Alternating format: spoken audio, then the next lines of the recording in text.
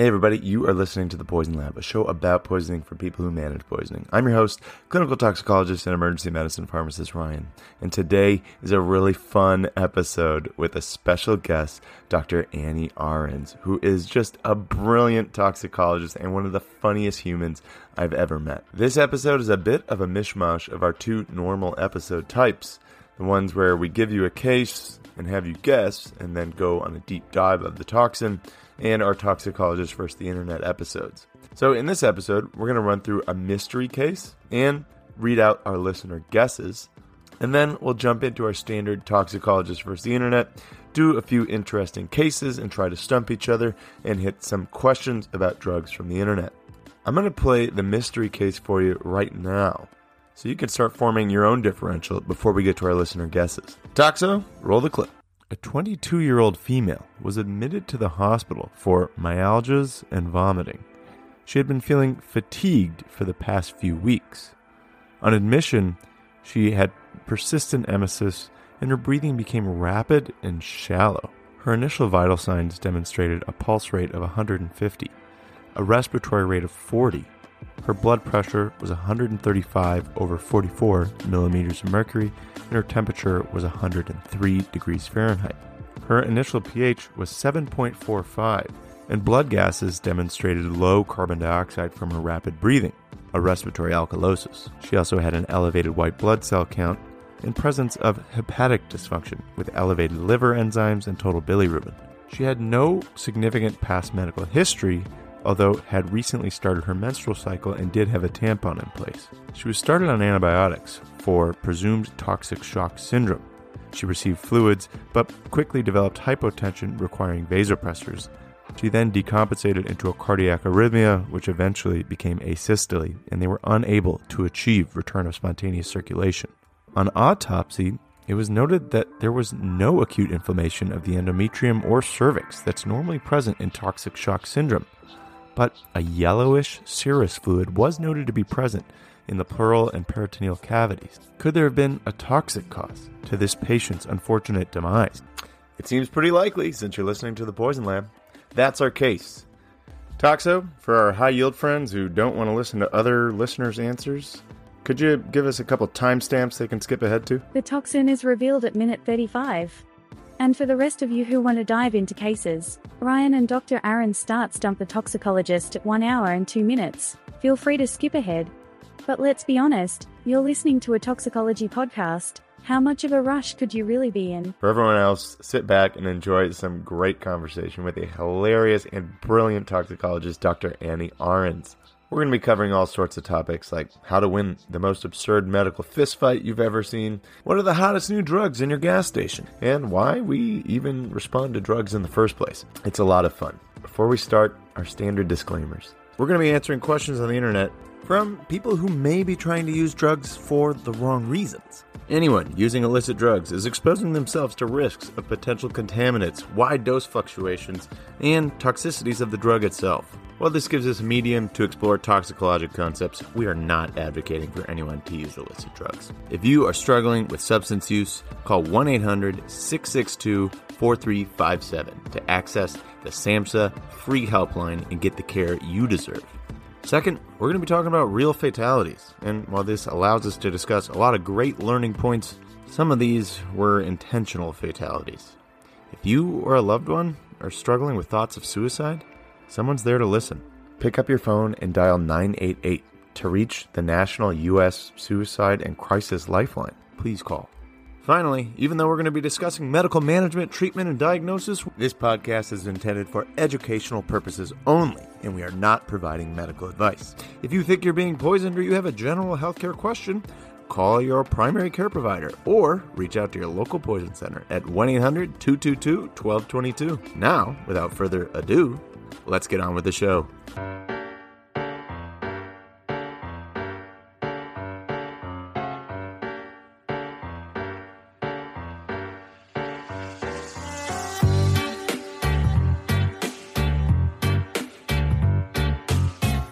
Hey everybody, you are listening to The Poison Lab, a show about poisoning for people who treat poisoning.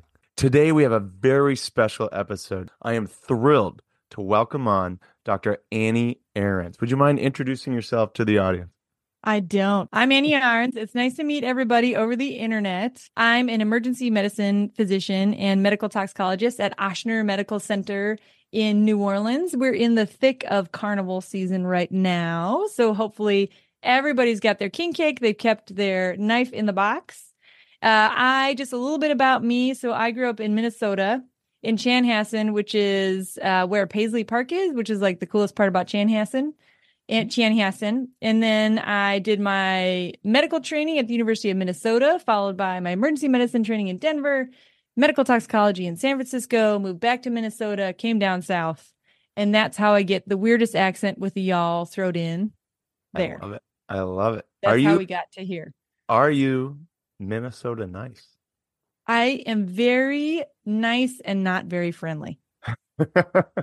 So yes.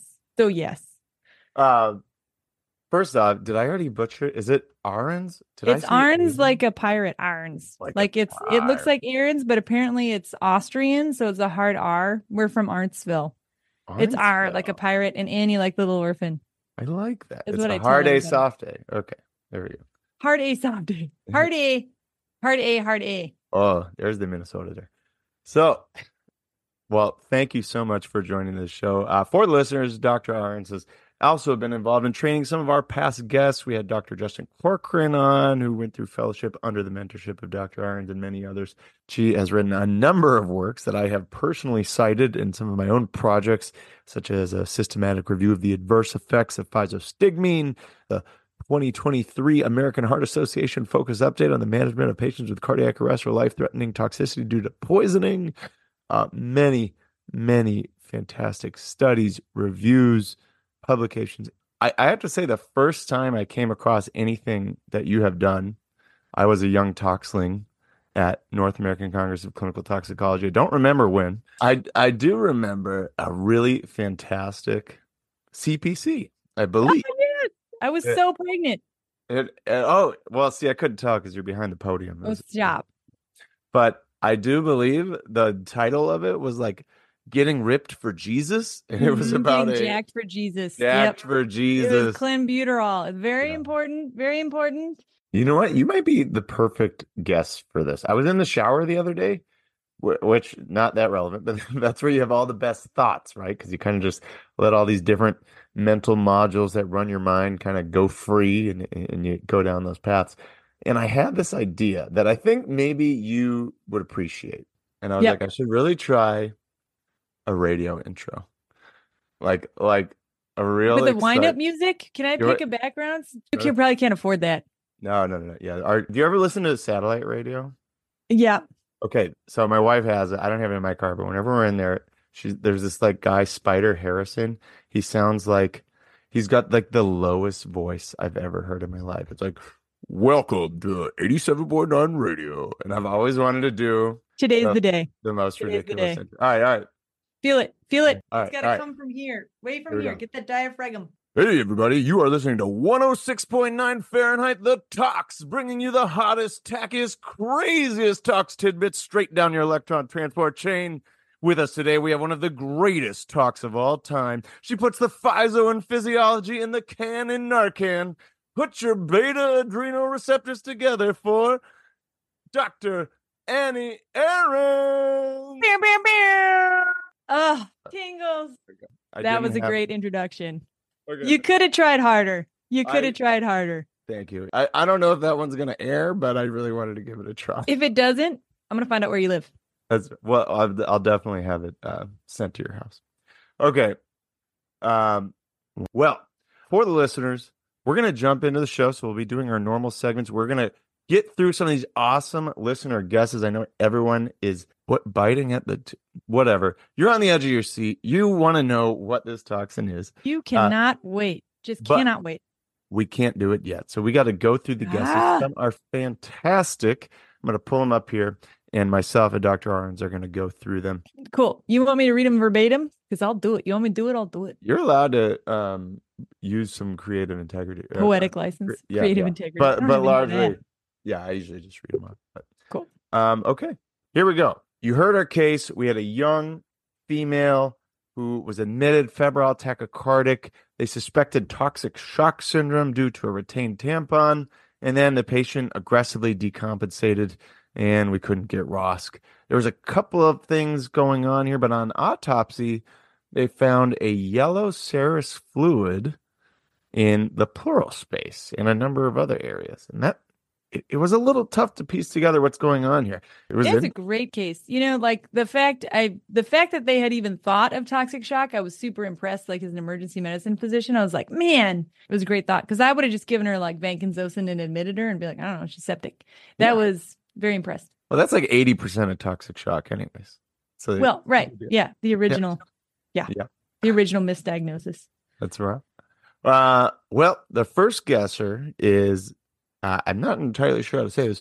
BP's PR guy was the username that was set in. Blood pressure's PR guy, maybe? I like it. They've been getting a bad rap recently. That's true. It back, get that rep back. Yeah, everyone keeps trying to put it down, Leave blood pressure alone. But BP's PR guy writes in, he says, hospitalist MD here, fatigue, nausea, vomiting, fever, leukocytosis, hyperventilation, bumped LFTs, and progression to hypotension and a lethal arrhythmia.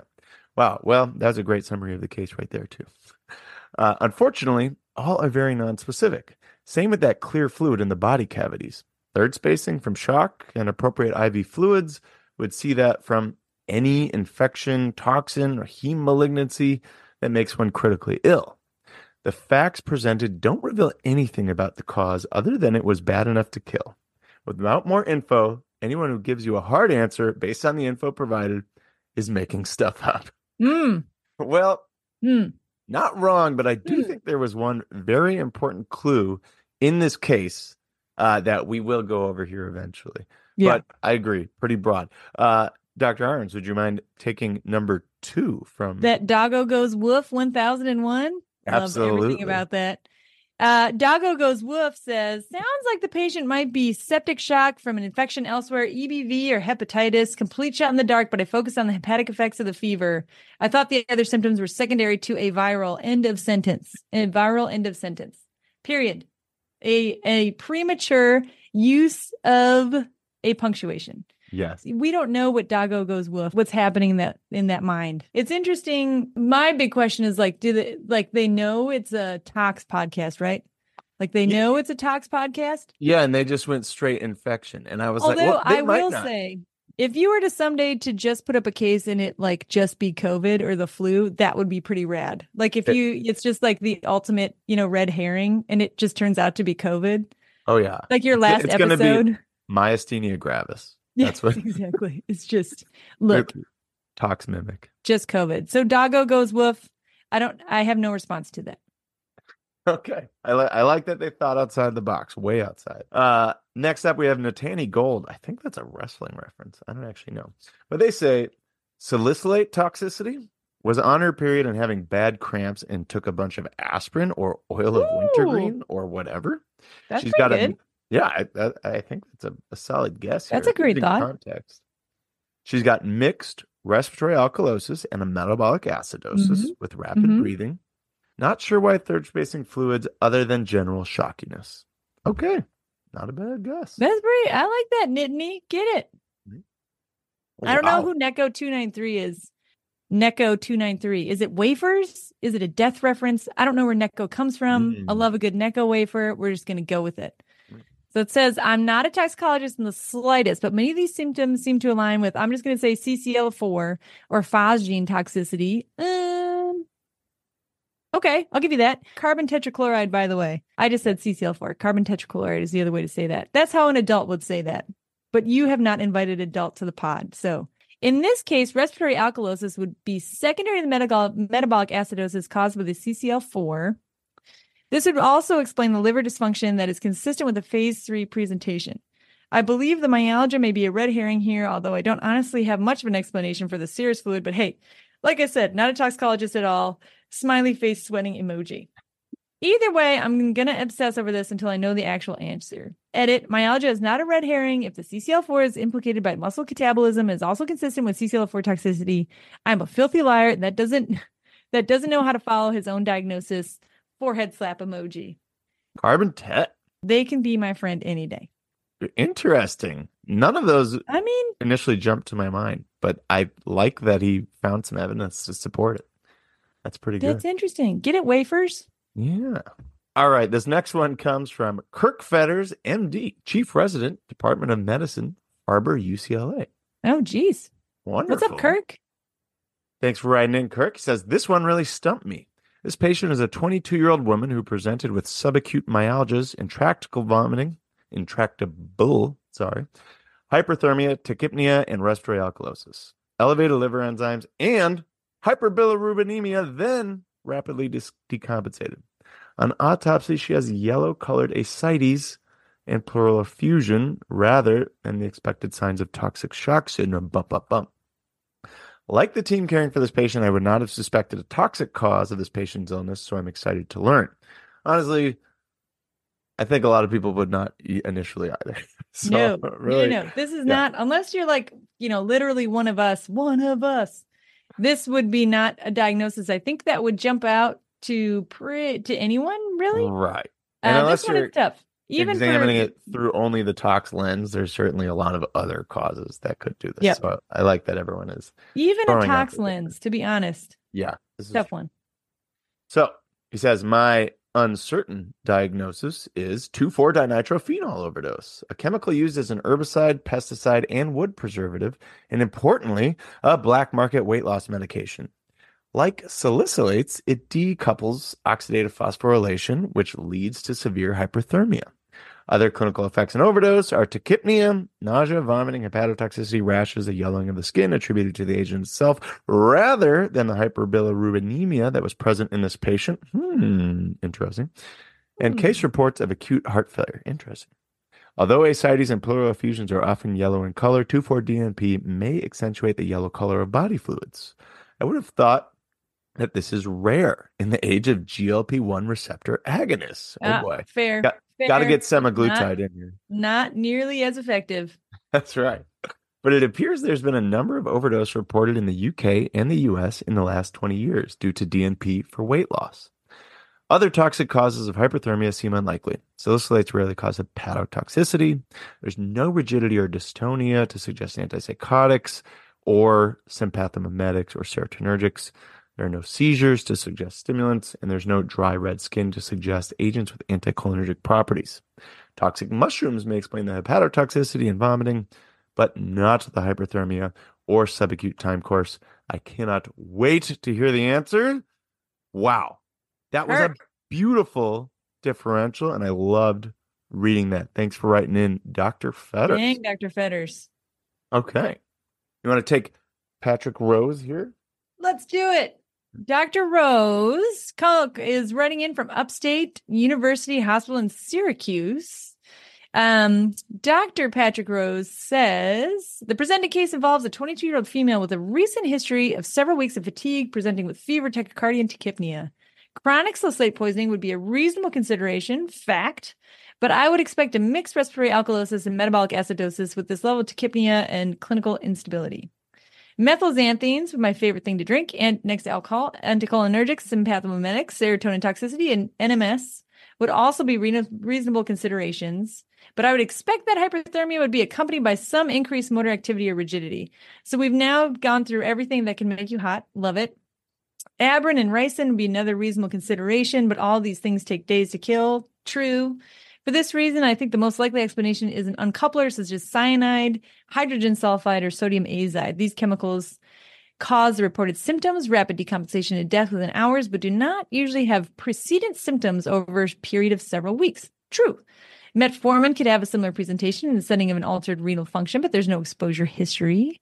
Phenoxyacetic herbicide, derivatives such as 2,4-D, common in commercial agriculture, may also cause respiratory alkalosis and GI symptoms. However, this also does not explain the prolonged time course of fatigue with this case. I, therefore, think the most likely uncoupler is dinitrophenol.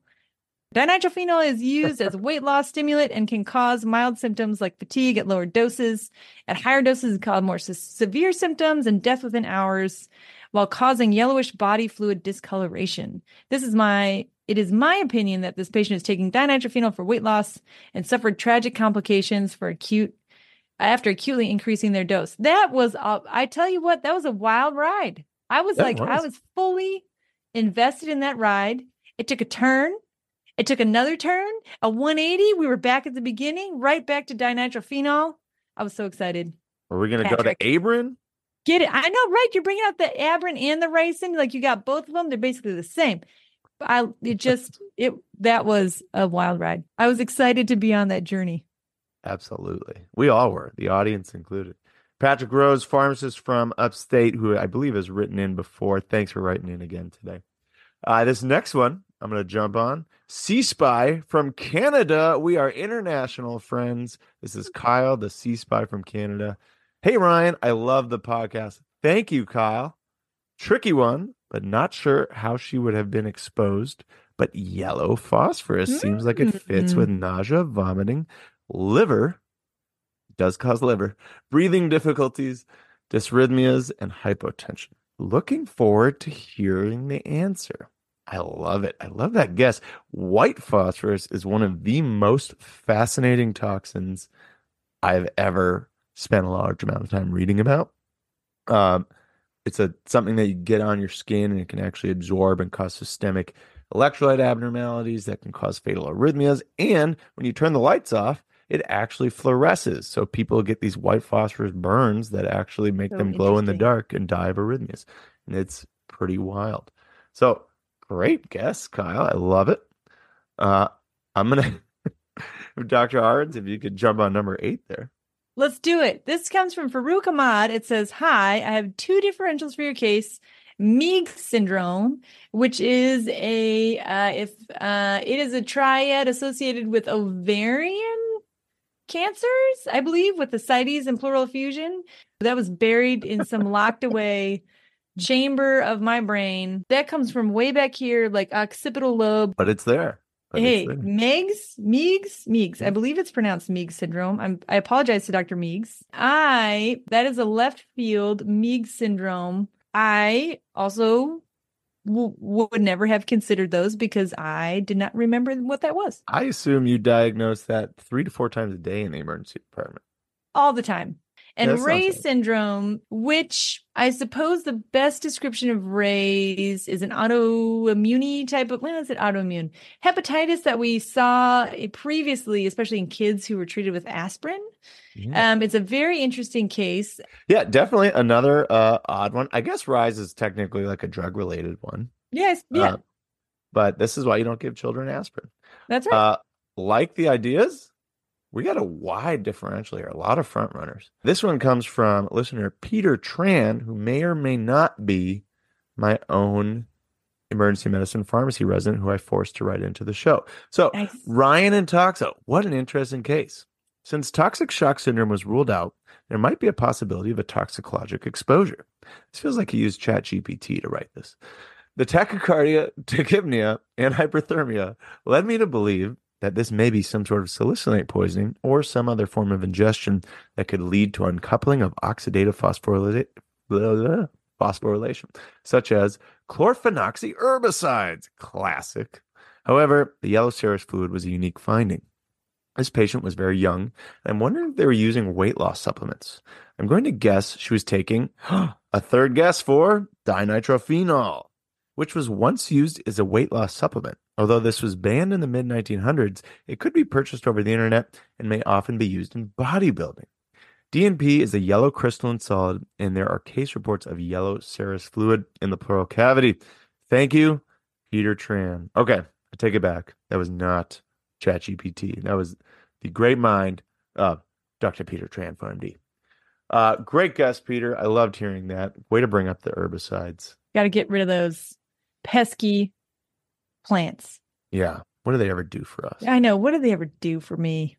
Get out of here, plants. Let's see. The next one is from Dave. It says, hi, Ryan. Dave Carroll here, one of the Tox Fellows at Wayne State. What's up, Dave? Longtime listener, huge fan. Dave. Nice. That's very kind. Dave, get it, brother. Given the tachycardia, wide pulse pressure, love that you picked up on that, vomiting, and respiratory alkalosis, was initially considering a methylxanthine ingestion like caffeine. Salicylates are also always on my mind when it comes to a patient presenting with respiratory alkalosis and vomiting. Fair. Seems unlikely she's have gotten into one of the classic historical causes of respiratory alkalosis, such as doxapram. Nope, not doing that one. Nope, also not pronouncing that one. History has also not suggested a simple asphyxiant, as she's been removed from the exposure, seems more progressive. Fair. The hepatotoxicity, hyperthermia, vomiting, yellow serous fluid makes me think her presentation was due to uncoupling from dinitrophenol, maybe because she was using it as performance-enhancing xenobiotic/dietary supplement. Looking very forward to an upcoming episode. Nice. Dave. Doxapram. Dave, what in the world is nicotinamide? Nicothamide? Ethamavin? I do believe. We're getting punked, right? No. Like, this is like when you do a trick call and they're like, it's like Amanda Hug and Kiss or something. Right, Dave? Definitely don't exist Dave, anymore. call in. So Dave is gonna get bonus points because I saw this guy, and I was like, well, I'm gonna Google that. Nicothamide? It was apparently an analeptic, like something that stimulates your respiratory center that they used to use to treat phenobarbital overdose. Oh, for F's sake. All right. Wild. Way to reach into the widest possible tox differential. Dave. You need a lupus on there. Except it's like there's Nike in there. It's Nike, so we can't possibly be able to say that on the pod, right? Yeah, no. Corporate capture. We're conflict free. Dave is just trying to get us in trouble. Yeah. I'm more of an Adidasmide guy. Dave. So. Excellent guest, Dave. Thanks for writing into the show. Very fun to go down that. This one comes from Richard Gray, RN, BSN, C-Spy. Awesome. All right. Hello, Ryan. Given the patient's presentation, I'm highly suspicious of salicylate toxicity until proven otherwise. I'm always highly suspicious of salicylate. You are suspicious. I'm a suspicious guy. Symptoms are consistent with this toxidrome, including vomiting, tachycardia, tachypnea, hyperthermia, and respiratory alkalosis. Great. Given the history of myalgias with hepatic dysfunction, I suspect rhabdomyolysis. I love it. That AST isn't always from the liver, guys. Come on now. My suspicion of salicylate toxicity is increased with reports that she is on her menstrual cycle, as I think of misuse of OTC products such as Pamprin. Love it. Obviously, in addition to salicylate level, I would want an acetaminophen level, a creatinine kinase, a serum iron level should also be attained. Ooh, interesting. Multi-system organ failure. Ooh, that's a good one. My differential would include iron toxicity, stimulants, amphetamines, sympathomimetics, or caffeine. I love it. I've never really seen a hot iron, but it does happen. Yersinia pestis. That's what this is. That's the one. It just came into your brain all of a sudden, fully formed. Until the labs returned, I would advise external cooling and benzodiazepines. Awesome. Fair. I look forward to hearing the case in the next podcast. I'm a C-Spy for the West Virginia.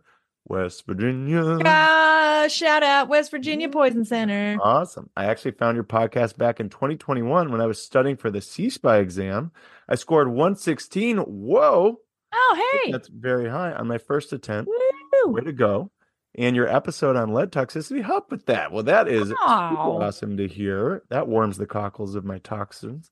Thank you for the great content. Well, thank you for writing in, Richard. That's really cool. And I'm glad to hear that sometimes the things we make are useful. Okay. That was a great guess, too. I like the iron. It's kind of fresh. That is a good one. That's a good, fresh, great way to die. Yeah, great. Yeah, just really. I mean, really. Absolutely. That's a good one. That's on my list of like top 10 scariest overdoses. Oh, yeah. When they're real deal. Big time. Like a real iron. Pass. Hard pass. Unsubscribe. The next one we got from Matt Kolbeck. This is another Tox fellow. I'm impressed at all the Tox fellows. Way to go, guys. It says, love the show. Glad to have a chance to submit a guest for the upcoming episode. For context, I'm a first-year medical toxicology fellow at Upstate New York.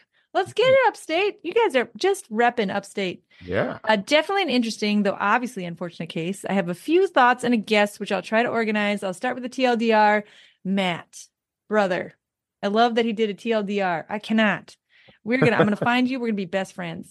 My guess is dinitrophenol. Well, why don't you explain why? He goes on to say, the initial symptoms are pretty nonspecific, which is fair. It's difficult to narrow which differential based on the symptoms such as myalgias and vomiting, which can be shared among a number of medical and toxicologic etiologies. Similarly, there's a number of cases of hepatotoxicity and leukocytosis. Hyperthermia is interesting and obviously comes with its own toxicologic differential, which is true. These are some things that I don't think fit the entire picture. If this is a 14 list differential, we are breaking up, man. All right. All right. Cardioactive steroids. It's only 5. Early nausea and vomiting would be expected with acute cardioactive steroid poisoning, Yeah. though the tachycardia and hyperthermia do not fit, nor do the weeks of symptoms prior to liver injury. Fair. Number next.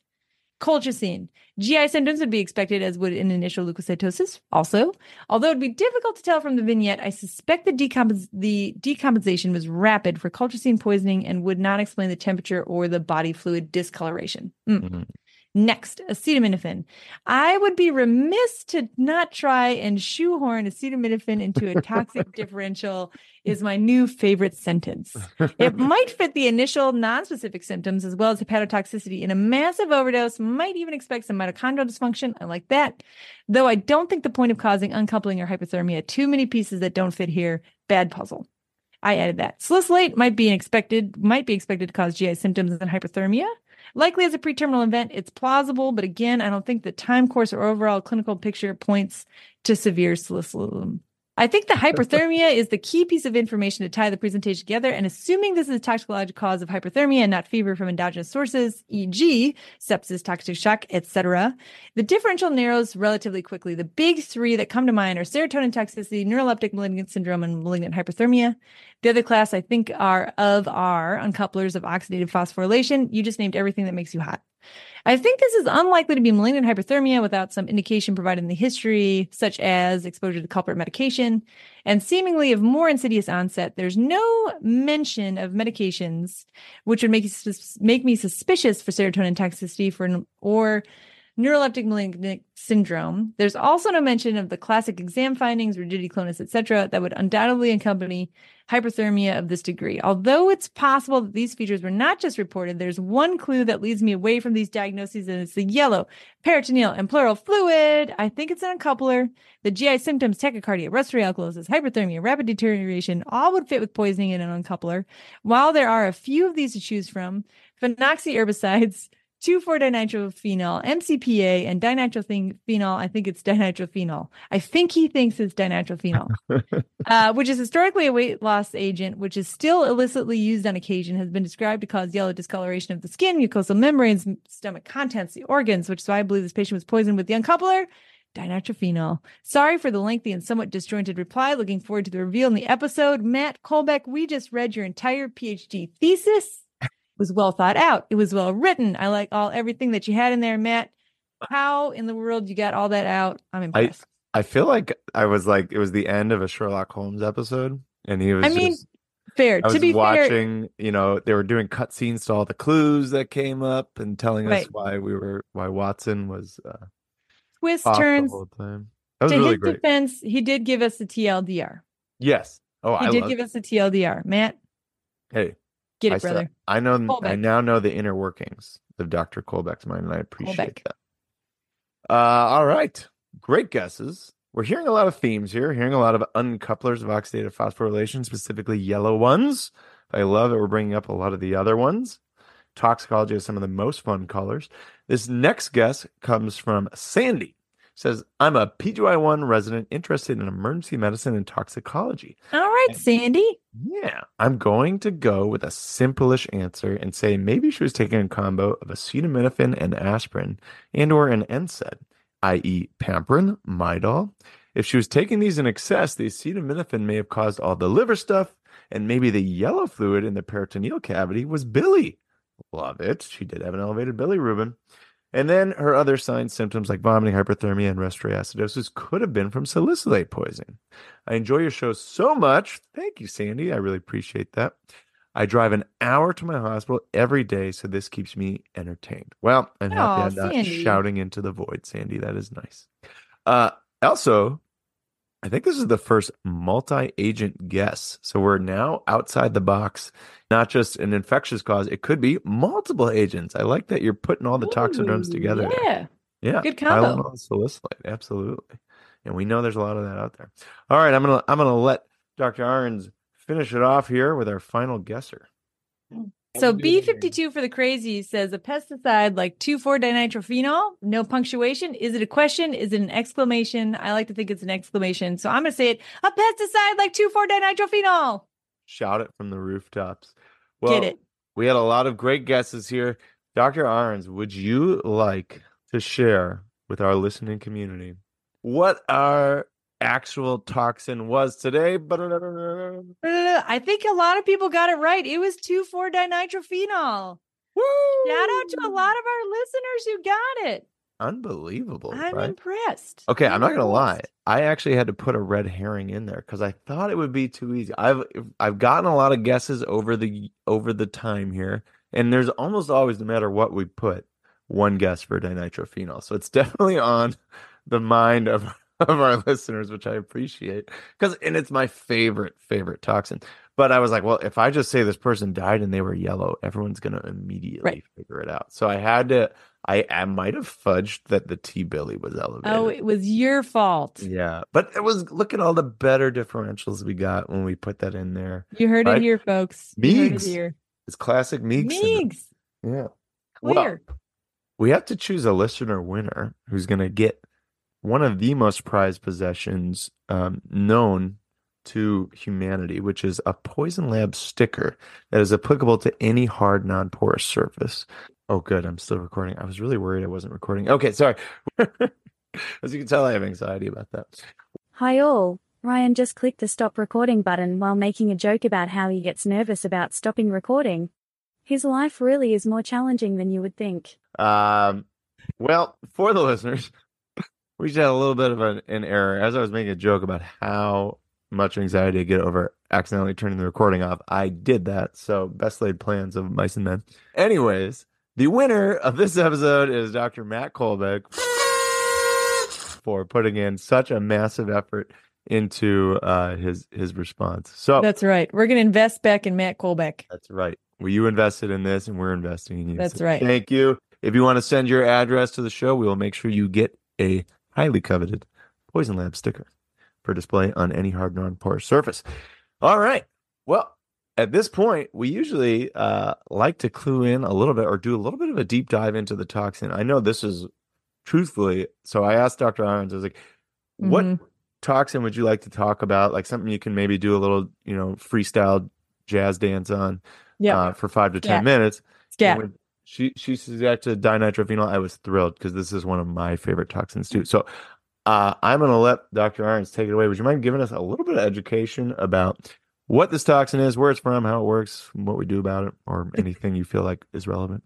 I do. And so dinitrophenol, as it was originally developed as part of an explosive. I think it was in World War I I want to say France, if memory serves. And they found the majority of the original descriptions were out of occupational exposures for these patients. And if you pull, most of what I'm using for my references comes from this great GMT article in 2011 from Dr. Grundling, this is a group out of the UK, who y'all have done some amazing review papers, and I super stan you, I think is the way the kids say it. You super stan somebody. Is that right? Okay, I got it. Gen Zing, you got it. Hey, I'm pretty hot, guys. I can hang. Back to it. Anyway, it was then in the 30s that it was discovered as a weight loss drug. And so, which is still used today. It is available. Anything is available on the internet, to be clear, for all the kids who are listening. I think we need to point out something fantastic about the history. It was discovered as a weight loss drug because it was used as a industrial dye. And then they realized, this guy in San Francisco, ML Tainter, was like, all these people who work in this factory are losing weight. And then they are svelte. Like, these are some good looking factory workers. Everybody looks great. What is your secret? Right. So then they had all these factory workers losing weight. And I don't know. For me, I would be like, sounds like they're all getting cancer from some chemical that they're working with. But I guess they figured out that they were being exposed to dinitrophenol, and that was causing the weight loss. So then they did one clinical trial on it. And by the end of the year after that clinical trial, something like several 100,000 people had started taking it. This is basically like if we just noticed that everyone who worked at the like HP or Epson printer dye manufacturer was losing a bunch of weight. And then you realize, oh, it's because they're exposed to the printer dye. So then you just buy a bunch of yellow printer dye on Amazon and start eating it. People were just eating random chemicals because they noticed that these workers were losing weight. What could possibly go wrong? And like the fact that you just said that, there's probably a group of people who are going to go out and crack open their Epson printer dye and be like, Feldman said, I'm going to look amazing. And actually, in retrospect, if you go online, you can find some weird holes, like people eating methylene blue or drinking their own urine. So this isn't actually as weird as I think it is, but humans just continue to perplex me. What was really interesting is in this article from 1918, it says in this, they were like, we really need a treatment for this. And then it goes on to say, it is well known that the popularity of a drug for this purpose fluctuates in direct proportion to the newspaper space given to the sensational accounts of its effects. Wow. The early internet. Yeah, we are trapped. We can't get away from our human tendencies, even in 1918. We just always been the same. He pulled that off for those of you who can't see, we're on a Zoom, and he went back and he pulled it off his shelf, dusted it off, freaked it open. That came straight from a book. That's right. And like when you look at the studies, like you can lose like 1.5 kilos a week, like ridiculous amounts of weight. There's actually this great YouTube video out there from a guy named Chubby Emu. He is a hematologist, but he's really big into like the bodybuilding world and deals with like, I think he did talks at one point, and he actually interviews a dinitrophenol user. And it's really a fascinating interview. It's someone who lived through a dinitrophenol overdose and chronically taking it. And this guy describes at one point how he was sitting in a bathtub of ice for hours at a time, just drinking milkshake on milkshake on milkshake, because his body was generating so much heat and needed so much energy to do so. Oh, that's great. I'll put a link to that video in the show notes. The reason that it does that how dinitrophenol affects us is a few different ways. So the biggest weight loss, I don't want to use the word benefit, is that it increases basal metabolic rate. So the reason that your exercise at all works is essentially this in pill form. It increases your basal metabolic rate, which means you burn excess fat and carbohydrates to an extreme level. Okay, now I don't want to derail this, but you were talking about the basal metabolic rate. And I really wanted to dive into how it actually does this. Hop in. Let's get in here. Unless I'm about to jump in on something. Nope. Hop in. Okay. So we have to talk about how we take the calories from the food that we eat and store it into energy that we can use at any time we want. And then we need to talk about how dinitrophenol disrupts that storage. I think for some listeners, they may not have heard of the electron transport chain. Oh, that's a good chain. But I was just on a ski trip with some friends. They're non-medical. And I wanted to practice explaining the electron transport chain. And I think I got it in a way that they understood. This sounds like a rad party. What else do you talk about on the ski lift? Do you mind if I do a quick blurb on the ETC? Get it, brother. All right. Hey, everybody. It's Ryan. And let me tell you what I just learned. A podcast is not the best place for me to have a 12-minute, primarily one-sided conversation of me rambling through the concepts of the electron transport chain, naming random compounds, and saying things like entropy. I would like to sincerely apologize to Dr. Arens for what I put her through. But hey, it's the future. You don't have to listen to that. So instead, I'm going to record a quick summary of what I talked about here. Now, if mechanisms and physiology aren't what you're here for, well, then really what are you doing here? But you can skip ahead 6 minutes and you should be through the worst of it. Toxo, can you drop some sweet lo-fi? Queuing up some fresh beats to send down your electron transport chain. Your body needs energy. We eat food for energy, but you can't actually use the energy from that food. You need to turn it into ATP, a readily available storage molecule. It's kind of like a glow stick. You turn it on when you need the light. That's what ATP is. You break off the phosphate when you need the energy. So how do I turn glucose into ATP? That's where the electron transport chain comes into play. You actually blow glucose up into a molecule called pyruvate, which then turns into another molecule called acetyl-CoA and goes through the Krebs cycle. Don't be too confused about the names. Just remember glucose gets turned into molecules that can kick off the Krebs cycle. The Krebs cycle generates a ton of reducing power. That just means compounds that can donate electrons. Those electrons then go through the electron transport chain. Okay, this is actually kind of cool. The electron transport chain are 4 different cellular complexes embedded into the mitochondrial membrane. We call them complex 1 through 4. Each complex is more electronegative than the last, meaning they want electrons more than the other one did. So this reducing power goes to the electron transport chain and gives it an electron. The electron gets pulled down the chain by the increasingly electronegative complexes. So it's natural and energetically favorable for the electron to move down the chain. The movement of electrons is electricity, or current, and current generates force. So we actually call this electromotive force. And the force of the electron moving down the chain can be used to do work. The work that it does is pump protons from the mitochondrial matrix into an intermembrane space. Doesn't really matter. The point is you're concentrating protons in one area. And when you concentrate something in an area, they naturally want to diffuse. In the actual podcast, this is where I started talking about entropy. I'm not going to do that here. The point is, there's a large amount of potential energy in those hydrogens wanting to diffuse back out into the matrix because they don't want to be concentrated in one space.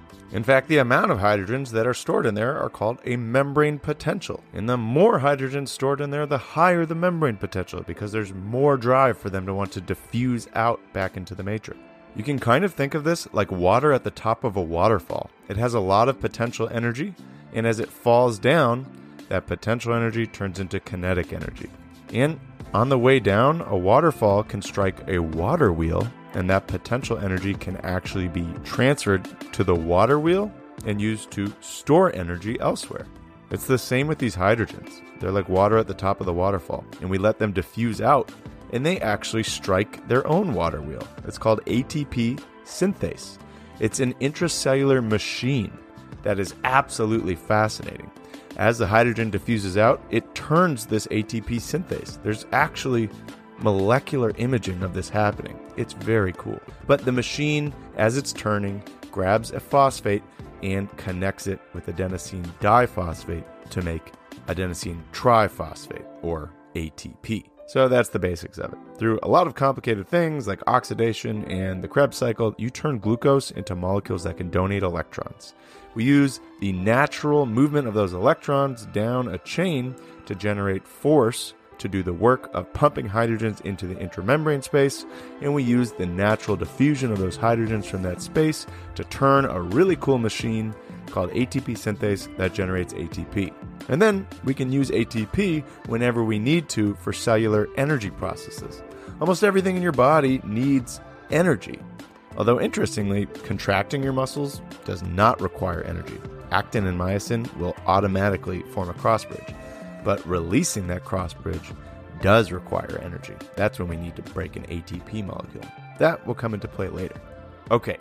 Ryan, if anyone is still awake, they probably want to know how dinitrophenol impacts this. Great point. So dinitrophenol is an uncoupler of oxidative phosphorylation. That's what we just talked about, by the way. You oxidize glucose, and they couple that to phosphorylating adenosine diphosphate. But how exactly does it uncouple this process? Well, dinitrophenol is a lipophilic acid. Acids like to deprotonate, right? They like to get rid of their hydrogen. So it will do that, especially in the mitochondrial matrix, where it's actually alkaline because you're pumping so much hydrogen into the intermembrane space. Now, because dinitrophenol donated an H+, it is negatively charged. Normally, negatively charged compounds can't move through biologic membranes. Remember, it's a phospholipid bilayer, lipid, like non-water soluble. They don't like charged objects. Ionic things don't usually move through easily. But dinitrophenol is still lipophilic enough to move through the membrane and enter that intermembrane space where you just pumped all that hydrogen. And because there's so many hydrogens in that area, even though dinitrophenol is an acid and doesn't like to have a proton on it, and the high concentration of protons within that area, it will get protonated. And now it's uncharged and will diffuse back across the membrane. Now, because we weren't able to store the potential energy of that hydrogen as an ATP, the energy needs to be released somehow. and it gets released as thermal energy. And that is why we see increased heat production in people who are poisoned by uncouplers of mitochondrial oxidative phosphorylation. You are turning your potential energy, instead of storing it as chemical potential energy, you're releasing it as heat.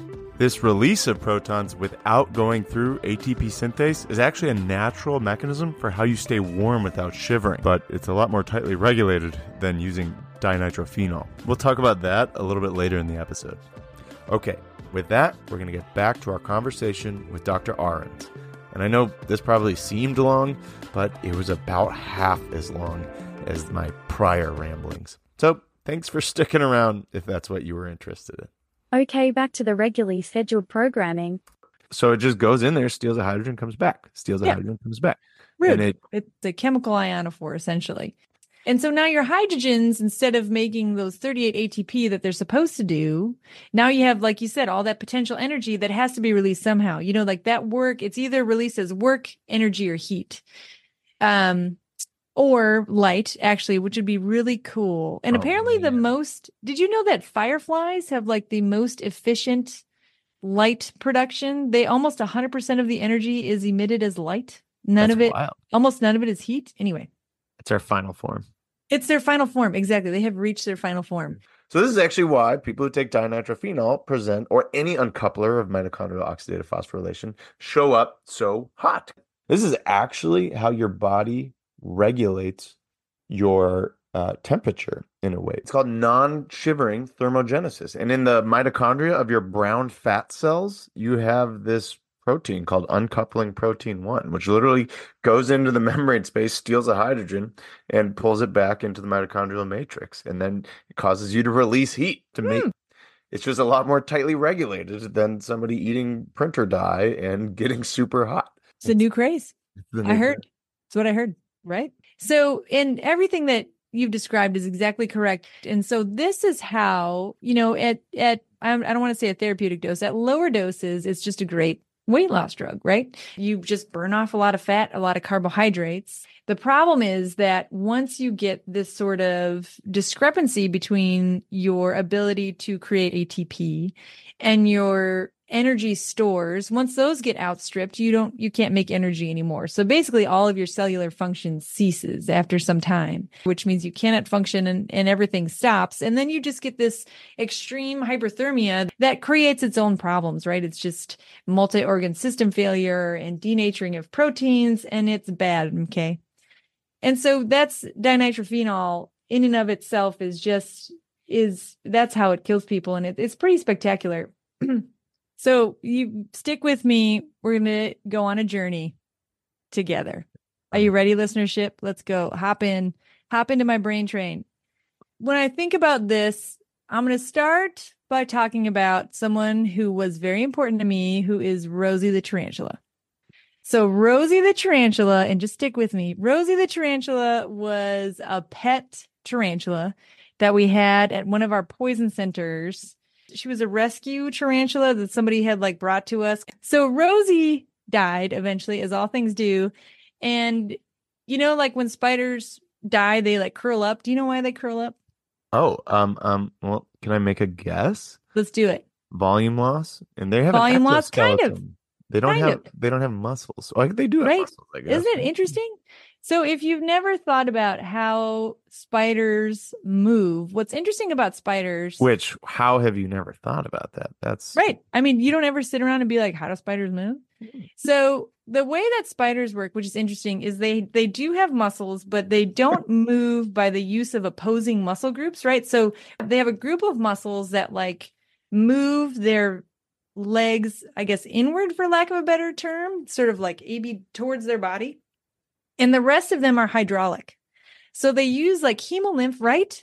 They use hemolymph that they pump to, I'm going to use the word extend. I don't know if that's correct, but to sort of do the other half of the motion. So they're literally like hydraulic machines. That's wild. Is right. And so when a spider dies, it like curls up into a ball. So wait, when I I've definitely noticed some hemolymph splattered on the wall after I killed a spider. That's what Right. they're using to power their legs. Correct. That's Exactly. fantastic. Okay. You have destroyed their hydraulic system. Yes. So that was when Rosie died, which kind of made me think about why they curl up.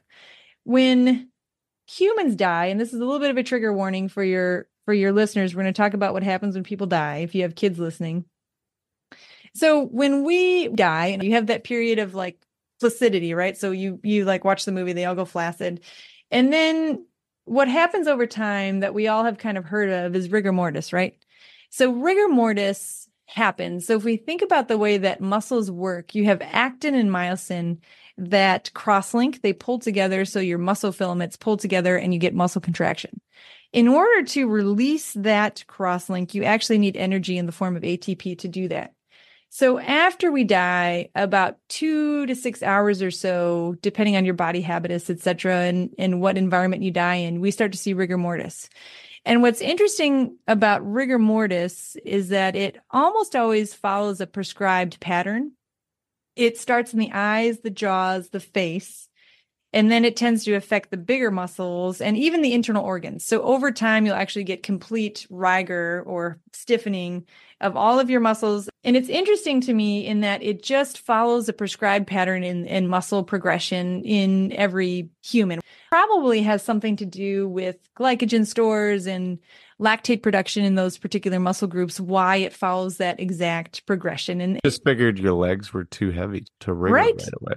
Negatory Ghost Rider. That is wrong on all fronts. And I bring up Rosie because in the same poison control I was at the time, we actually treated a patient for dinitrophenol poisoning, a patient that we had seen, and this has been presented elsewhere, but a descriptive patient would be someone who came in, around noon, who had taken it about, I believe it was about 10 hours earlier, who had come in hyperthermic, tachycardic, and tachypnic. One of your body's responses to all this increased basal metabolic rate and part of your inability to complete your aerobic synthesis is you also start to create a bunch of acids and stuff like that. So one way your body can deal with it is taking these huge, what we call tidal volumes, so moving air in and out to help expire CO2 and try and buffer your own acidemia. Continued to be more tachycardic, altered, hyperthermic, and their temperature got up to 106.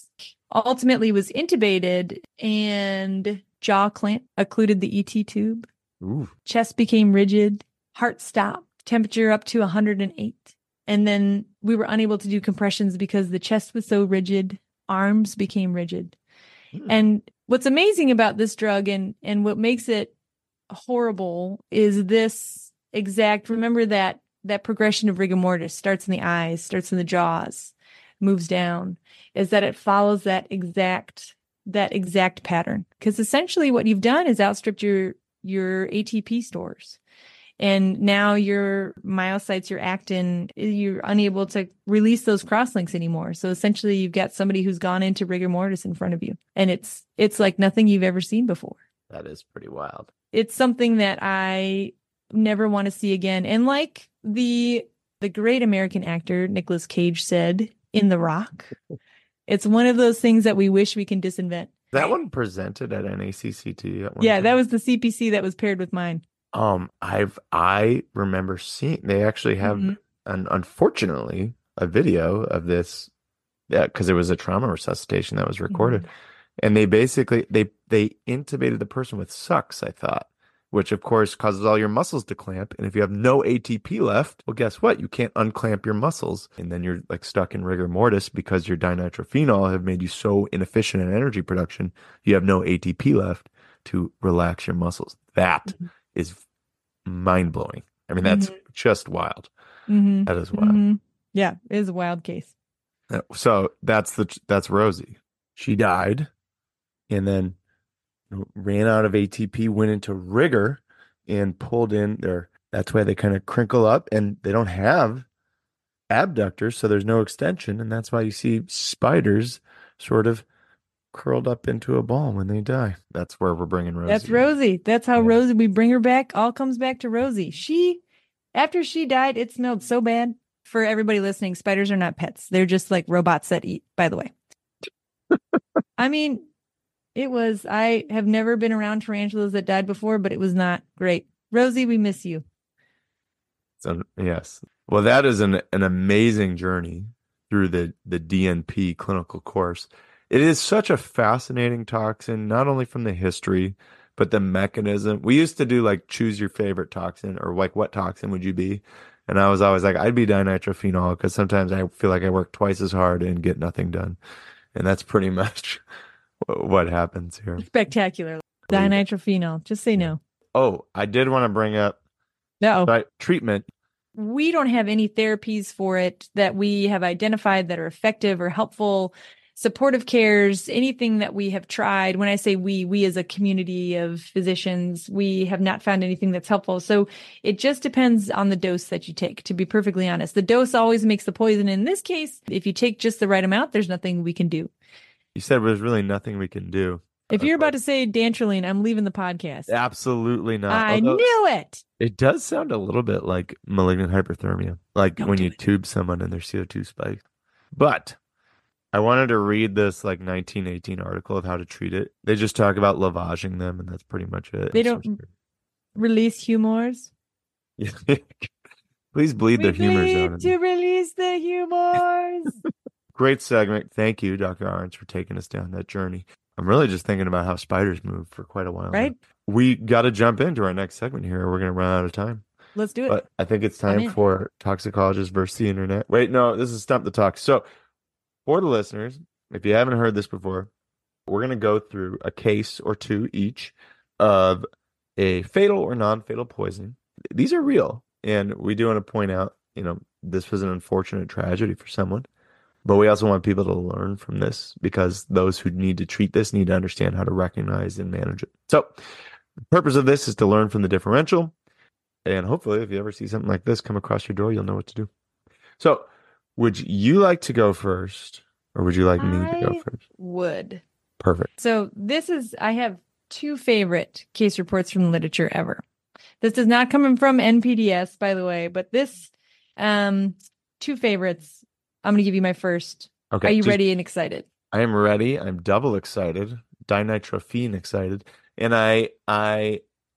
so the only rules, no giving away what the poison is. And no, obviously there's an antidote, like redacted if it's only used for that. But I would like to point out that Dr. Feldman cannot tell me what to do. Moving on. All right. We've got a 65-year-old man with a history of alcohol abuse and seizure disorder presents to the emergency department with altered mental status, an increased anion gap metabolic acidosis, and acute kidney injury. Okay, hold on. Alcohol abuse, seizure disorder, anion gap, and you said acute kidney injury. So obviously, he had an alcohol withdrawal seizure, led to a lactic acidosis, increases anion gap, and he has rhabdo. That's why his kidneys are hurt. Done. Case over. Great. This was great. I'm sorry, everybody. I hope you're big fans of the pod. Thanks for listening. You are 100% wrong. Okay. And there is no amount of information that I can give you that you are going to get this right. Oh, perfect. All right. By the way, if you want to know what happened, he did take phenytoin and he did have a super therapeutic phenytoin level at 49. I believe this is micrograms per mil. Ooh. Right? Yeah, and he went on, progressed the next 40 hours into oliguric renal failure. That was not responsive to furosemide, if that matters to you. You will continue to not get this diagnosis. Wait. I don't know what... Wait. Just clarify. Yep. This is not a phenytoin ingestion. It is not. Okay, so I'm betting... I wonder if it's something that interacts with phenytoin. If you get this, you either knew it or you have a spy behind me, and that would be awesome. That would be pretty cool. So hold on. He came in, depressed mental status. Yep. Right. Okay. Continued to worsen. Well, let's say, how about you had somebody, let me tell it a different way. Somebody who drank something who came in altered anion gap metabolic acidosis and renal failure. Let me say it that way. So it's a liquid. My clue is it's a liquid. It's a liquid. Okay. It's a liquid. If you were not thinking too hard about it, what would you think? That they drank, hold on. Ethylene glycol. Right. That's what you would think, right? Eventually. Would you not think that? It was not. Okay. Very good. Renal failure. Was there like a bottle that was It it like was in a bottle. is it a cleaning agent? Absolutely not. Okay, okay. Was it a sanitizing agent? Absolutely not. Okay, I have no. Okay, all right. Give us the rest of the course. I'll All right. lock in one guess, and I'll. That's it. He just went on and he just had renal failure. He went on dialysis. Okay, His phenytoin concentration came down. okay, He and went on then to have some ethanol withdrawal, if that's okay, helpful. He yeah, lived. yeah. Oh, you lived. He lived. He Well, survived. I need to know what your most. Here's my clue that I need. What is the most exciting part about this case for you? The phenytoin, or is it what Absolutely he? not. It's what he ingested. It's just the fact that somebody swallowed it, and I have a case report. Okay, okay. Hold on. What would be so wild that Dr. Iron? It's tarantula hydraulic fluid. Yes, exactly. That's what it is. Hemolymph from multiple tarantulas. Do you remember the Orbitz drink from the 90s? You remember that? Like the gum? No, you remember it was a drink called Orbitz and it had like little floating balls in it? No, I do not. No? This is a terrible story. Hold on. For those of us who remember who are not Dr. Feldman, Orbitz was this horrible drink that was like a soda. Oh my that had God. like almost like little jelly floaties in it. Yeah, I see it here. Yeah. Wow, And that looks what terrifying. shape? Oh no, this is a lava lamp. It's a lava lamp. Oh my God, Feldman. This is why I love this. I have an even better one. This was a lava lamp ingestion. Okay.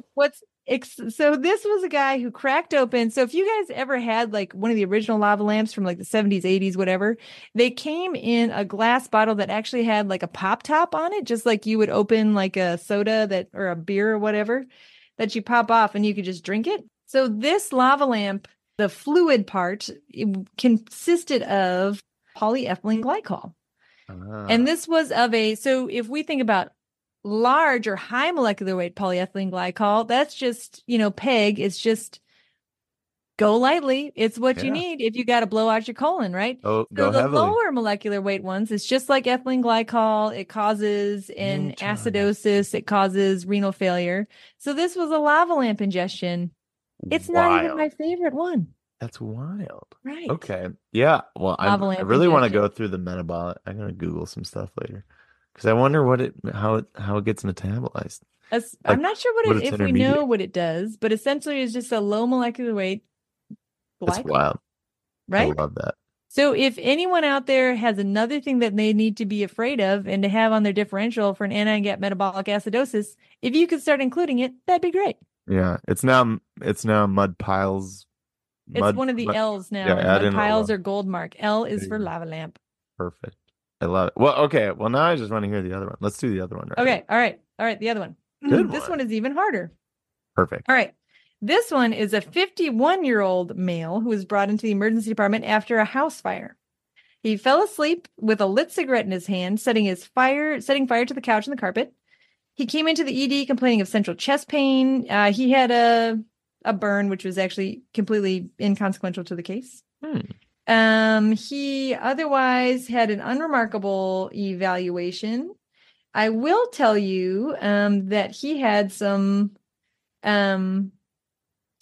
unusual laboratory studies, and I'll just get to them. So he did have a carbon monoxide level of 5.4. He had a methemoglobin of 0.7%. On his chemistry panel, he had an ethanol that was undetectable. They observed him. They gave him some fluids, and he ended up developing a worsening acidosis, followed by hematemesis. And he was noted to have a severe hypercalcemia. Whoa. Okay, hold on. Got fluids. Worsened acidemia, and then he's had hematemesis, and then hypercalcemia. Pulled out of a house fire, had a burn, had a worsening acidosis over like 2 hours, got worsening hypercalcemia and hematemesis. Okay. Give me a differential for that, son. Yeah, that's an interesting one. Well, the high calcium is throwing me. If you said like low calcium and hematemesis, I think hydrofluoric acid ingestion. Or even from a burn, white phosphorus, because you get calcium phosphate. But none of this is matching up. So when I think high calcium, there's a few things that jump into place. First off, I think he ate an entire bottle of Tums during the house fire. Second, I Milk think, alkali syndrome, yeah, the thing that never actually exists. I've seen it once. Somebody tried Okay, to order sure. calcitonin for it. Sure. The other thing that I think of I think of granulomatous hypercalcemia. Does he have butt injections? Is this a I don't know no. what his butt looked like. Okay, fair. This has got to be because of the context. I think you like interesting ingestions. He I do. was in a fire. What do you do in a fire? You got to put it out. What do you put it out with? A fire extinguisher. This man ate fire extinguisher foam and or some kind of flame retardant. Oh, that's great. No. This guy, the night before he set himself on fire, drank a half of a glitter lamp. Of a glitter lamp. A glitter lamp. And Oh, what's great about this case report is that they have pictures. This is also from Dr. Grundling. I mean, just super stan, these folks out in London. It just happened to be one of her case reports as well. They actually have a picture. So the glitter lamp fluid that's in there is almost like 100% calcium chloride. oh The wow. reason being is it provides a fluid to like just keep the glitter, I don't know, afloat, I guess is the best word. Density. And they have a picture. So he ended up perforating and they ended up having to remove part of his colon. And they actually have a picture of the colon that they removed with little flecks of green glitter in there. Wow. Yep. So Sparkle. more things to worry about that you never thought about. That is. This is glitter lamp ingestion. They called it a sparkle lamp. A sparkle lamp. Mm-hmm. They got the sparkle lamp and they have a picture of the sparkle lamp and they sent the fluid off. It had a pH of 1.5 and a calcium concentration of greater than 1,000 millimoles per liter. What did his calcium get to? It's just calcium. He probably didn't absorb that much. I gotta think. Well, he did. I think it was probably just caustic. He obviously absorbed some. Yeah, that's wild. Right? Right. Top 10 things you'd never think of. Well, looks kind of yummy sometimes. But, well, for the listeners, we'll make sure those are in the show notes so you can see the glitter. Oh, great papers. Absolutely. And the lava lamp. That one is, that's good. I like that. Well, I can throw one at you if you want to do one. Oh, man, I'm going to get him wrong. Let's do it. Let's get up in there. Okay. Hit me. Are you feeling animal, vegetable, mineral? I like to phase shift. I like a good non-Newtonian fluid. Like I like a little oobleck, Let's do An it. oobleck. Okay. Right. Hold on. Let me see if I even have these here. Okay. I don't know. This could be a fun one. Or it'll be horrible. We'll find out. Okay. 53-year-old male, non-smoker, presented with a dry cough and chest pain. No medical history. He was treated with antibiotics in the past week because he had chest pain, cough, and fever that developed, after work. After he got metal fume fever. So his symptoms acutely worsened today. Okay. The worsening started 4 hours after work. Oh. He works as a technician who repairs boilers. Stop it. On the day of presentation, he had been repairing a large vat used to treat aluminum and had spent 60 minutes cutting through an unknown alloy with a butane torch. The case report did list the temperature at which that alloy melts. Good for them. Oh, sure. It was an incredibly detailed case. He did not use any type of personal respiratory protection. Smart. 4 hours after finishing the work, he presented with progressive dyspnea and had to be admitted into the hospital. So that was when he was admitted. He basically had a week of respiratory symptoms, and then they acutely got worse after he cut through some alloy. Tuberculosis. Obviously, TB. He's on RIPE therapy. On the third day, his clinical condition worsened, and he became hypoxemic, and his chest x-ray revealed a bilateral interstitial pattern. They did a broad infectious workup, looked for all sorts of bacteria, viral and fungal. Everything was negative. So TB is now out. On day 5, they added steroids. On day 7, he was intubated for worsening hypoxemia. And on day 10, they repeated the cultures, everything still negative. They give his cardiac output, his PCWP, and his systemic vascular measures. This was the most detailed case report I've ever read. Hair color, eye color, social security number. Radiologic examination revealed bilateral white lungs. He had a high white blood cell count. Then he died on day 19 as he continued to develop respiratory failure despite ventilation, couldn't oxygenate or ventilate, and then that's interesting. went into cardiac arrest. You know what's interesting? The description of those symptoms sounds very much like like a nitrogen oxide of some kind, or an oxide of nitrogen, or a phosgene, something like that. Because metal fume fever, I don't know, typically progresses for respiratory failure that I'm aware of. It sounds like an oxide of nitrogen. Okay. Or a phosgene, phosphine, something like that. Would you like to lock in your guess? No. Okay. I like to keep it loosey-goosey. I like to think that I have the right answer and that it's in there somewhere. Okay. Is it TB? If it's COVID, I quit. It's obviously myasthenia gravis. No. Okay. This one was, and this is why I chose this case because I thought it was so fascinating. And because we've had to deal with a bunch of kind of consults related to this. The answer, it is a type of metal fume fever, and it is the one type that causes a delayed progression and eventually what is that? Cadmium metal fume fever. Oh, cadmium, duh. Which I always remember, this is my dumb mnemonic for it.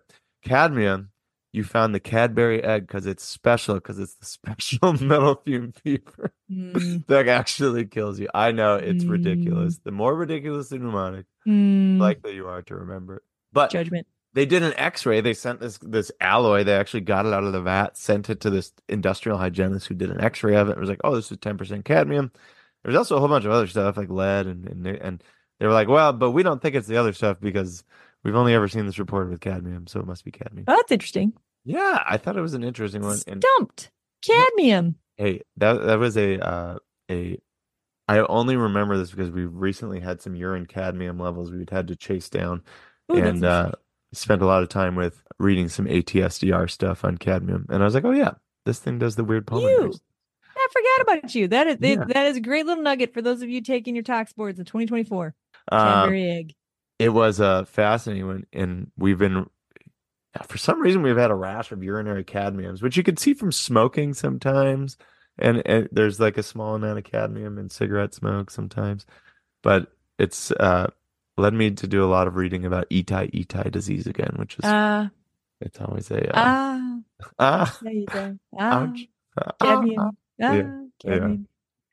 So for the listeners, cadmium, you find it in cigarettes. It can end up in your urine from cigarettes. It can end up from other things, potentially from vape batteries once in a while. And if you live in a Japanese region where all of your water is contaminated with cadmium, you develop renal injury from it, which then leads to a bone disease, and you get painful bone lesions, and thus the Japanese word for pain or for ouch is itai, so it leads to itai disease.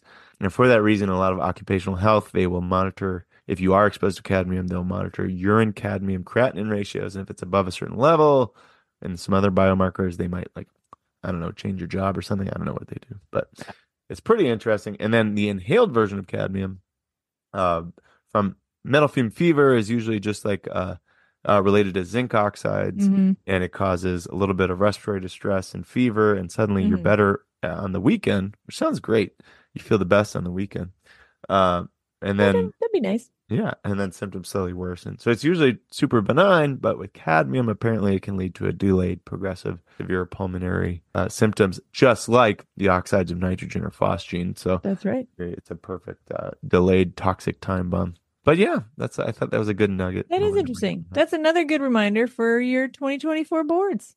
Yeah, absolutely. All right. Well, you stumped me twice, so I had to stump you at least once. Yep, I done been stumped. Well played, sir.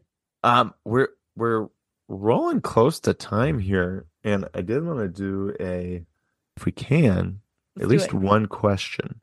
Let's do it. And I think it sounded like yours were going to be more fun than mine. My questions were about phenibut and tianeptine, which, here you go, everyone. If you don't know, phenibut is craziness, and tianeptine is a new drug you can buy at a gas station. So there you go. Yeah. Tianeptine is just like, she's such an interesting girl. You know, like she just like, it's just tianeptine. I never know how to say it. Hard A, soft A. Hard A, soft A. What are you going to do? You could pick one, you could go the other, and you're not going to be right. But tianeptine is just, it's interesting because it like for shizzle has mu opioid receptor activity, but it doesn't have the full activity to it. Yeah. And it just is the most interesting drug. we've had a bunch of like springs of withdrawal from it recently. It's like kind Yep. of really for both of them, I worry most about. Well, I guess for Phenibut, I worry about withdrawal. By the way, if you haven't heard of Phenibut, we have an episode on it, episode 16, and we just published a systematic review of Phenibut withdrawal, polysubstance versus single substance. Someone else needs to read it besides my mom. So Cite yourself.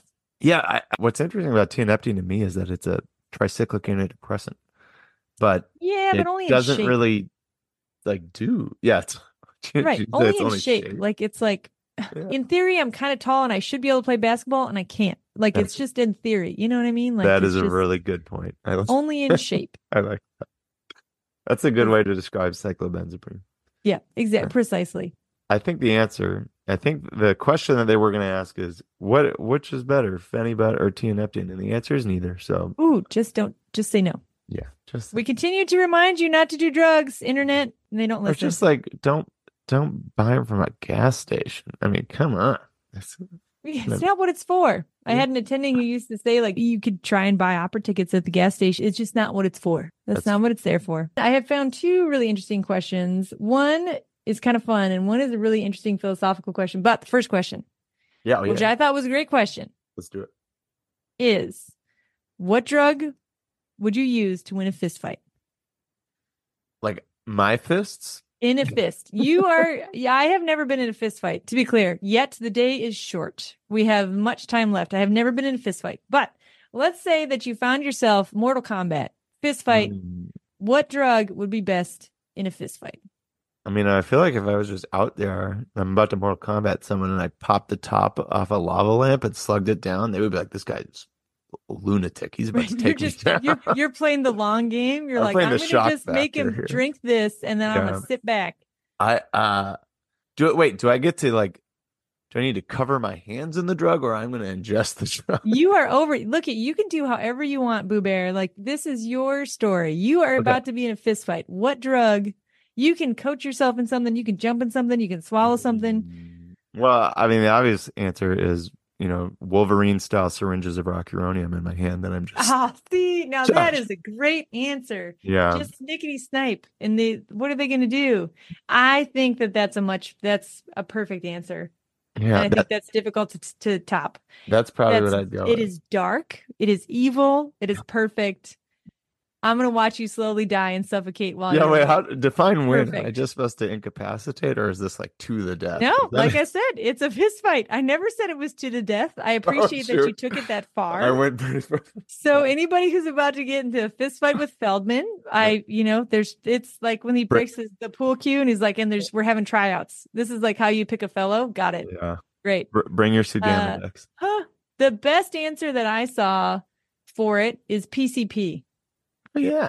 Which is a great answer. But now I'm completely hooked on how you would punch someone with rock-filled needles. Yeah, it would be difficult. Ingenious. More of a puncture. It's more of a puncture, but I think PCP is such an interesting answer. I have not historically treated a lot of PCP. I don't know if you've seen a lot of PCP where you are. Like between the West Coast, the East Coast, and the South, I don't think I see nearly as much PCP as, for example, like the East Coast seems to see anecdotally. And for those of you who are not familiar with PCP, and PCP was kind of before ketamine, essentially, PCP was used as an anesthetic and in both humans and veterinary settings. I think it was originally a veterinary medication, but it's an NMDA receptor antagonist. So it's in that dissociative category of anesthetics where... Hello again, friends. If you would like to learn more about the origin of PCP and its ketoneamine analog successor, ketamine, check out episode 10 on ketamine-induced bladder damage. Carry on. What's interesting about those, both therapeutically and as you use them recreationally, is you basically divorce yourself of your sensation of pain and your want to care about it. Because you can still feel pain. Despite the fact that you can feel pain, you don't care about it, which is like so fascinating that we figured out a way to take this thing that we use to move about and perceive, and we just somehow separated the two. It's super fascinating. Then also PCP itself, it is much more, I believe, lipophilic than ketamine. So it has a much more potent effect and also has some kind of sympathomimetic catecholamine sort of effects. And so what people describe, not having seen it, but a couple times myself, is people will have these like Herculean superhuman strengths. And because it's got that analgesic and dissociative property, they don't feel the pain, that you're exerting your muscles, that you're punching through a freaking wall or jumping through glass. You do not care.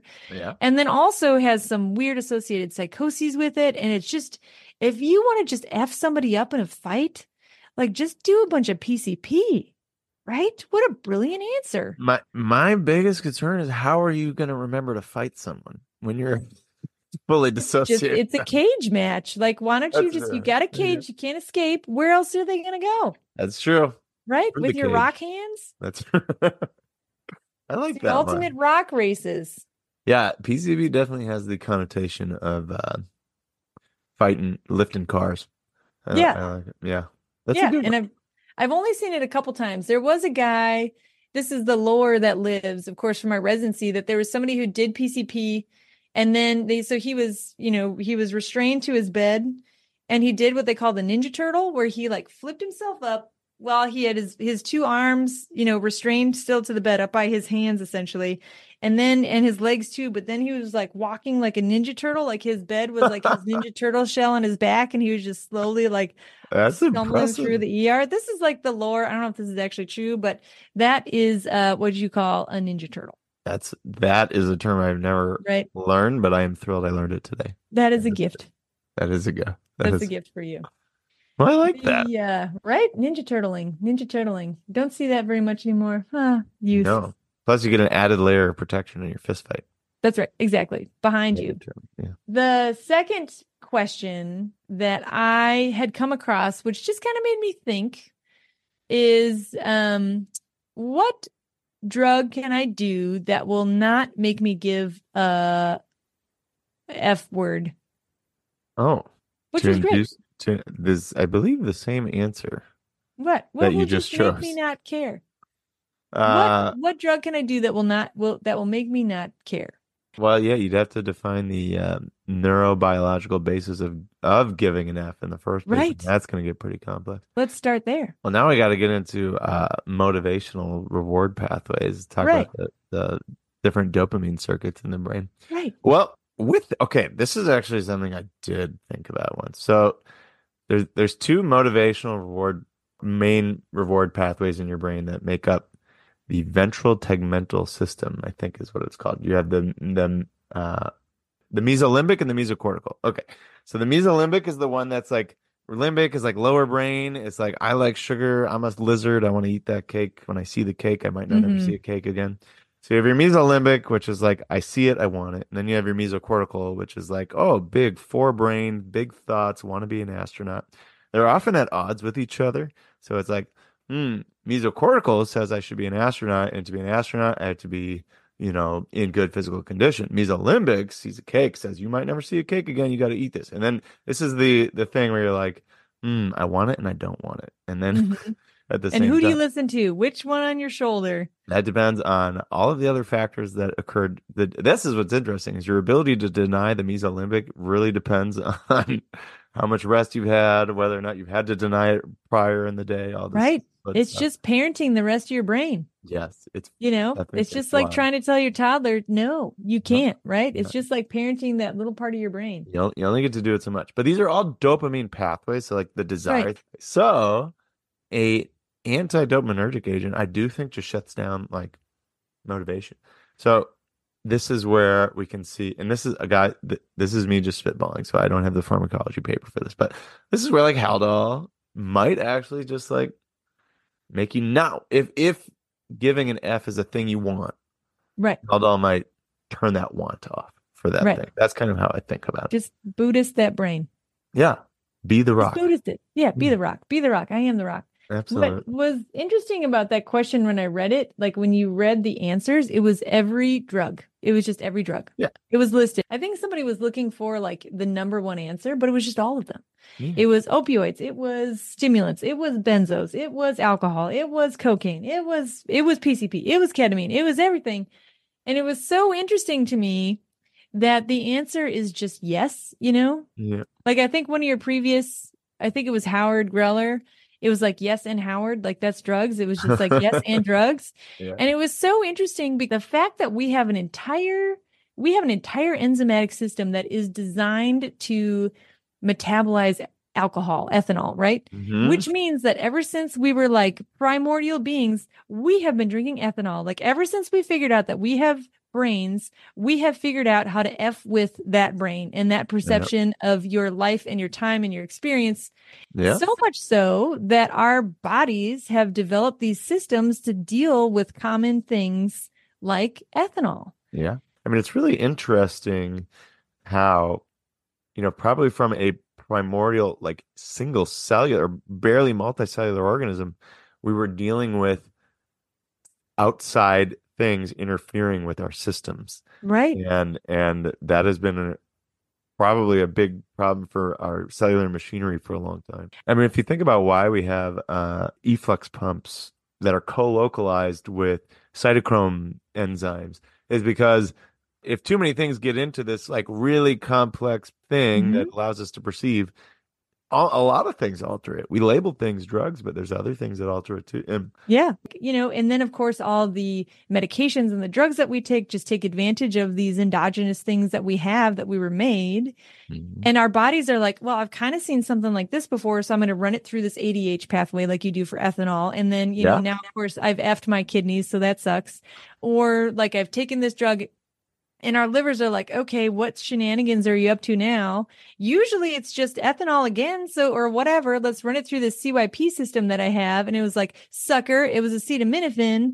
Sucks to be you. Screw your liver, right? Like we needed a bouncer from the get-go. And we've just sort of hijacked these mechanisms and machineries that we have that were developed, long before woolly mammoths died. It just is like the whole basis of our entire profession broken down into just people wanting to change the way they perceive things. And like, because, existence is pain. Yeah. Maybe that's the whole point. Maybe that's the whole point. There is no spoon. Yeah. Listeners, we've devolved. We've We're all now decided that we're now in the matrix. just functioning on, We're just going to work on stripping away all desires here, guys. All right. That was a good spot. Desire for nothing except to listen to the next episode of this podcast. That's right. Exactly. Well, I think that's a great place. And we're running up on the end of time. Not like the end of time, but the end of like this the restaurant episode. at the end of the universe. We have ordered our last drink, last call. I want to thank Dr. Arens for joining us. Are there any final words? As always, I say just don't do drugs. And and everybody be good. And if you can't be good, be safe. Ooh, I like that. Well, thank you for joining today. Great clinical insights. Thank you for breaking down DNP and taking us through the philosophy of how to win a fist fight. And it was a Don't good... F with Dr. Feldman. Bring your Sugama deck. And I have loved having you on the show today. I am going to go find the best looking lava lamp to drink. And this has been an absolute pleasure. Bye. That is going to do it for this episode. Thank you so much to Dr. Arens for joining the show. I went back and listened to this episode and audibly cracked up multiple times. From uncouplers of oxidative phosphorylation to electron transport chains, cadmium, and lava lamps, we explored the scientific, the objective, the subjective, and the philosophical of toxicology, and had a lot of fun doing it. If you like what you've been listening to, follow the show wherever you listen to podcasts. And please give us a review. It helps us reach other listeners who are interested in learning about toxicology. You can follow the show on social media, on Twitter at LabPoison, myself at EMPoisonFarmD, on Instagram at Tox_Talk, and Facebook, The Poison Lab. And don't forget to check out the website, www.thepoisonlab.com, where you can find all free episodes, free games, and medical resources, and a link to Tox trinkets. So you can buy, as Dr. Arens would call it, merch. Oh my God, you have a sweatshirt. You have merch. This is my recording sweatshirt. You have merch? Only because I wanted people to have the opportunity to rep the show. I make no money on it. For cost only. Nice. But yes, I do have merch. I will say, I really like the sweatshirt. Anyways, you can always reach out to the show anytime you want at toxtalk1@gmail.com. There's nothing better than getting a message from a listener about how they learned something or they hated an episode or loved an episode. We love getting to engage with this awesome community. Thank you to everyone who participated and sent in their guesses, and keep your ears peeled for the next mystery cases that will come out. Okay, I think that'll wrap it up for this episode. Thanks for listening today, and I hope you can tune in next time. Hey Toxo, can you play us out? The information on this show is for educational purposes only and should not be interpreted as medical advice or treatment recommendations. Contact your doctor for health questions or call your local poison center at 1-800-222-1222. The opinions expressed on this show do not represent those of our employers. This show is poorly written and shoddily produced by Ryan Feldman. Don't forget to give it a share with your nerdy friends. Cheerio, mates. See you next time.